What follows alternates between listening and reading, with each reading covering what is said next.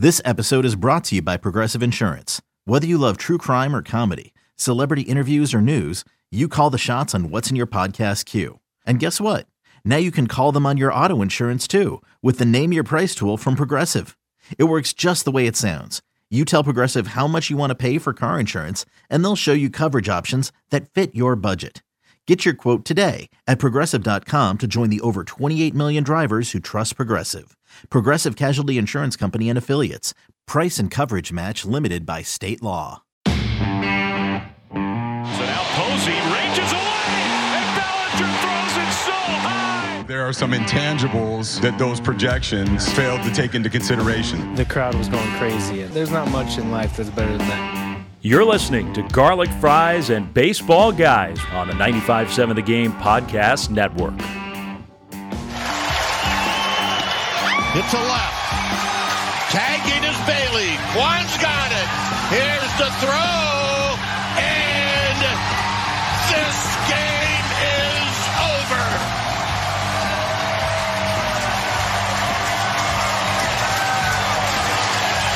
The Guardians will, I'm sure, have somebody look at it, and now the umpires are going to look at it.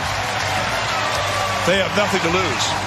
Hello there. Welcome back to the Garlic Fries and Baseball Guys podcast. Sam Lubman here with Joe the Butcher Boy Shasky. And look at it, those umpires did, and they called Patrick Bailey safe, and the Giants got one of the more improbable walk-off wins of the year against the Cleveland Guardians yesterday.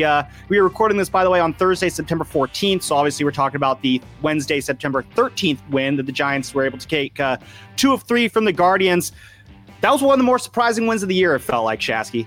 Absolutely. I mean, given that heading into the homestand, it felt like it was over, right? It really did. It felt like it was over, but then you look up and you're like, Colorado, Cleveland? And for them to win a couple of these games in dramatic fashion, it meant a lot. I think we've spent enough time being negative and down in the dumps. You got to give them love when you go 5-1 on a homestand. I thought that game was over at 5-1. I went and same here. I was at the O Club and I was working out and I'm watching on the TV. I'm like 5-1. I was so frustrated. I take a hot tub, a sauna. I come out. Bonte goes, they won. I go, no, they didn't. They were losing 5-1. I couldn't believe it. No, I was shocked too. So I was just about to go down for my nap. They're down 5-1. It's like, I can conk out here. They're not going to do anything. I don't need to worry. For whatever reason, I woke up about 20 minutes into my nap. Check my phone, and it's game's tied. I'm like, you assholes.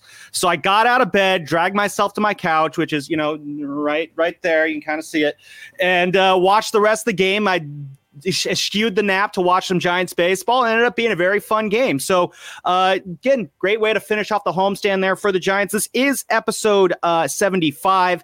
I know you're probably thinking I'm going to go with Barry Zito. That's not where I'm going to go. I'm actually going to go with this one, Shasky. Camilo Duvall. Ooh, that's another good one, actually. But no, I don't like to do jersey numbers. I like to do fun little stat nuggets instead. Okay. But in 350 plate appearances, over 98 career games with the Giants, Luis Gonzalez struck out exactly 75 times. Adios, pelota, or adios, Luis Gonzalez. My guy bad like that. Oh man, it wasn't bad. So that's a 21% strikeout rate, which is slightly below what the major league average was last year. So he wasn't horrible striking out, but not enough for the Giants to prevent the Giants from releasing him this week. We thought last year that the Giants had found another kind of gem in the rough there with Luis Gonzalez. He had that really great May. He hit 368, a 910 OPS, 13 RBIs that month, and we're just like, oh man, Farhan's done it again. He hit 210 the rest of that season, and it was just the same mistakes every single time. And not a shock that he's no longer with the team. No, it's not a shock. Can I ask you who the top 5 players are this year for the Giants in terms of games played? Do you already know the answer to that one? Or do you want me to? I do. Do you? Okay. In terms of games played, all right. So I'm going to go with Wilmer Flores. Do you want an order? I'm going to go in no particular order. Any order. Give me any of the top 5. All right. Game show music. Let's see. Wilmer Flores. That's one. Jock Peterson. That's 2. He's number 5 on the list. All right. Patrick Bailey. Nope. Okay. JD Davis. Yep, number one on the entire team, 133 games played. We'll go with Lamont Wade Jr. Number 2, 122, and there's one more. Let's go with the Casey Schmidt. No, I'm going to give it to you. It's Michael Conforto. So in order, from 5 to 1, Jock Peterson 106, Conforto 111, Flores 113, Lamont Wade Jr. 122, JD Davis 133. Now, the reason why I bring this up is because I'm very conflicted. That is who your top 5 guys are in terms of game played this year. Mm-hmm. Jock's on a 1-year deal. Conforto's on a 1-year deal. Flores is on a 1-year deal. Lamont Wade is older, but still under team control. Jay Davis, older, still under some team control. That's not good. I was hoping that there would be one of the youngsters in the mix. And so that's why I feel very conflicted as we talk about them being alive in the playoffs. Like, yeah, I see the merit in chasing the playoffs, but it's like, if those are your top dogs, I don't know. Am I wrong for feeling that way? No, I think there's a lot of conflicted emotions that Giants fans are feeling right now. And I kind of want to get into that because I'm glad you bring up the playoff chase, because the Giants, they are in the thick of this playoff chase. As of right now, they are a half game behind the Arizona Diamondbacks for that 6th and final wild card spot. The Reds just lost to the Detroit Tigers, got mollywopped by them 8-2. So the Giants now have a half game lead on the Reds for that first kind of outside looking in spot. So the Giants are actually in it. And yet I was driving home, I'm listening to Steiny and Guru, and it's just like there's no excitement for this playoff chase because Giants fans are just kind of rejecting this brand of baseball here. And it's a weird, almost kind of moral quandary for Giants fans. Do you want this team to make the playoffs or not? And it really feels like there is a segment of Giants fans out there that just either don't care or almost don't want them to make the playoffs. Okay, so let's go farther down this list, right? I'm going to give you 15 players, the top 15 players in terms of appearances this year for the Giants. Okay, Tyler Rogers, Camilo Duvall, Luis Matos, Austin Slater, Bailey, Crawford, Schmidt, Yastrzemski, Sable, Estrada, Peterson, Conforto, Flores, Wade, JD Davis. Who's here in 2 years? Luis Matos, Patrick Bailey. I think Tyler Rogers probably stick around for another couple of years. Duvall will be here. Did you say Logan Webb on that one? Nope. Okay. How about Estrada? Because Tyler Estrada, that might be interesting. In two years from now, that might be interesting. I'll put him as a 60% maybe. So we've got 4 players essentially out of your top 15 that we think maybe could be on this team a couple years from now. That right there is why Giants fans are lukewarm on what we're seeing. Like, yeah, to me, I think that's a clear indication. This thing that we root for Laundry, okay, to a degree, when you're outstanding and you're so excellent, winning 107, we'll root for Laundry, but you still had Posey. And you still had Crawford, and you still had Brandon Belt, and you still had guys that we cared about, at least to some degree. I just don't see that with the current bunch. And if you told me Luis Matos, and I like Matos, but if you told me he doesn't pan out a couple years from now, would you be that surprised? No, and part of it is just because when it comes to Giants prospects panning out, the history has kind of taught me to believe that it's probably not going to happen, especially when it comes to outfielders. But as I've said before, I do think Matos is the best outfield prospect to come out of this farm system, at least in my lifetime, which I think is more an indictment on just how bad it's really been. But yeah, I think it's a good point there when you talk about why people aren't really jazzed up about this playoff run. It's because there's no one they're really getting jazzed up about. I mean, we talk about who's a guy you can get behind. I mean, I say Logan Webb or Camilo Duvall, but if you want a position player, which I know a lot of people like, yeah, you're kind of forcing yourself to really get into Patrick Bailey, who's great. I like Bailey a lot. He's going to be a very great asset for this team, I think, for years to come. But he's not that dude that Giants fans, I think, are craving for right now. He could, and that'd be awesome if he does. I think Matos, maybe he could be that guy. It would be cool. But saying they might be that guy is not the same as saying they are that guy. We need to be saying they are that guy for us to start caring. And it's just you're just not seeing it happen right now. And you're seeing a lot of Giants fans almost to the point where they're rooting against this team making the playoffs. Well, I think that like right now you're competing as Major League Baseball against other sports and content in general, like television in general. If you don't have any characters that I have an emotional attachment to, you better have a freaking rock star show. Game of Thrones killed off all their characters, but you loved all the characters or hated all the characters. I'm looking at even their pitching staff, because I think we make a lot about platooning the everyday players. What about the pitching staff? It's Logan Webb, it's Alex Cobb, and then it's another faceless, nameless group of guys that are all going to go under 120 innings pitched for the season. Like, there's nothing to be attached to outside of Logan Webb, Cobb, Doval, and the pitching staff too. So, like, it's not just the hitters that they're platooning. They also Kyle have Harrison in there too. Okay, Because I want to be optimistic. okay, but yeah, I see what you mean though. Let's call it what it is. Like, he's pitched 4 times, 5 times, and one of them was great. The rest have been, like, let's be real. You got to be honest here. So I don't know, Sam. Like, I'm looking at this and I'm like, I kind of get why Giants fans are reluctant to embrace this playoff race. Yeah, I think a part of it is, and this is kind of from conversations that I've had with some of my friends who are Giants fans, and kind of conversations I've seen online. It's almost there's a desire to want to see this team miss the playoffs because that's the only way change will happen. Do you agree with that at all? I don't ever want to root against my team. I know that's the quandary I'm in right now.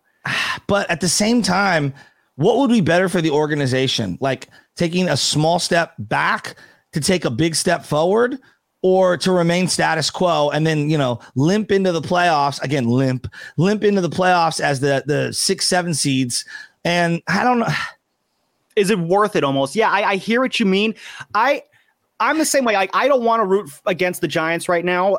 I want them to make the playoffs. I'm going to root for them to make the playoffs because I do believe that getting guys like Patrick Bailey, Luis Matos, Kyle Harrison, Casey Schmidt, giving them a taste of that playoff atmosphere, I do think it's beneficial for them. I don't think it'll hurt at all. The other thing is, I just can't find within me as a fan to root against my own team in that situation. Like, it's a very unique situation the Giants are in. I'm very anti-tanking in that sense. I'm always going to root for them to win. But it is weird because it's like, if they do win, it does kind of feel like it's going to lock the current situation in place long term, which would be a bad thing. But because usually when you want a GM and a manager to get fired, you don't really need to root for them to lose. They're going to do it on their own. It's very rare that we have a situation where you want guys to get fired even though they're winning, which really just goes to show just the bad brand of baseball that we're seeing here. We had Dave Fleming on the Morning Roast yesterday. We kind of, postulated this at him as to, why things are going so bad right now and what changes could come. And here is kind of what he had to say, win or lose might happen. Well, I don't think the Giants are going to be, no matter what happens here, I don't think they're going to be delusional about what their strengths and weaknesses are. I think this year has been sobering. I think when you talk to Farhan and Gabe, they had higher expectations. They really are disappointed with the way the second half has gone. And, I hope that means some changes need to be made. I'm not saying firing people, but hey, we need to reevaluate how we assess this roster. I think that's a fair takeaway from the last couple months. And so I don't think whatever happens here is going to change that. Can I ask you a question? Yeah, go ahead. What did you think of the Red Sox firing the GM? Because I want to get into something here in a second. In 2018, the Red Sox won the division for the 3rd consecutive season, and they won the World Series that year. The very next year, they were literally 9 games over 500, 76 and 67, but they were almost 20 games behind the Yankees in the AL East, and they fired Dave Dombrowski, and they brought in another guy in the fall of 2019 who just got fired. What did you make of just what the Red Sox have done? Because I view the Red Sox as a template for who the Giants should be in the shadow of the Dodgers, the way the Red Sox are in the shadow of the Yankees. Yeah, I see what you mean there. Yeah, Chaim Bloom, he was the guy when he came from the Rays. When the Giants moved off of Sabian and Evans, he was actually at the top of my list of guys who I wanted to take over after Brian Sabian. I was very big on Chaim Bloom because he kind of came. My belief is if you could make the Rays a really good baseball team, you're probably good at your job. So I would like to hire you. The Dodgers figured that out with Andrew Friedman. And I looked at Chaim Bloom. It's like, yeah, it'd be a great guy to get. Giants went with Farhan instead, which is like, hey, I'm on board with that as well, because Farhan came from that same school thought of really getting into analytically developing through the farm system and getting that those internal players up into the big league roster. I think part of it with Bloom, I call Chaim Bloom Farhan East. In terms of just I think their process is very similar, and the success they've had is kind of very similar.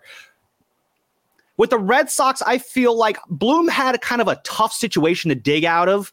I always think, like, following up Dave Dombrowski, this is why I would never want the Giants to hire Dave Dombrowski, because it's all just build up for one title and then leave a pile of rubble for the next guy to clean up. I think Chaim Bloom, he just kind of got screwed over having to clean up the rubble that David Dombrowski usually leaves behind when he leaves organizations. Like, they won the World Series, Sam. Like, I get what you're saying about Dave Dombrowski. They won the World Series. And I ask you this, because I think the Red Sox thinking over the last 20 years has evolved a lot since they started winning World Series. Wouldn't you agree? Yes. Okay. Just making the playoffs as one of the low seed wild cards does not mean job retention. Does not mean that it's a job well done, does it? Not, again, context does matter in this because nothing exists in a vacuum. The context matters. That being said, no, in this situation, it's not enough. Okay. So then why do Giants fans accept anything less? Red Sox have the most championships since 2000. Guess who's number 2? The Giants. Hey, you're preaching to the choir when it comes to holding standards to a higher level. No, I agree. And I do think that, again, and I had a chat with Mark Willard about this yesterday, just kind of in terms of what changes might be made if they make or miss the playoffs. He's under the belief that everyone's coming back. I think that if I were to put money on it, I think Kapler goes, Farhan stays. That's my guess. So he gets to hire another manager? Well, isn't that usually how it works? The manager's the scapegoat, and then if things don't work with the next manager, then everybody goes. So that's what I think is going to happen. He pushed out Bruce Bochy. Well, I think someone above Farhan, who I don't want to mention right now, Larry Baer, who orchestrated that one there. But no, in this situation, I do think no matter what, you have to have some sort of change. If you're not going to change personnel, then you at least have to change things philosophically. And that's what I don't know if Farhan's capable of doing. Smart people, I believe, are capable of doing that. And everyone says Farhan's super smart. So changes definitely need to be made. As Fleming said, I don't think the Giants are going to be like, oh, we made the playoffs as the 6th seed and got knocked out by the Brewers in the first round. Everything's going according to plan. There's no way you can rationally say that. If that does happen, oh, Lordy, that 2024 baseball season is going to be very, very brutal.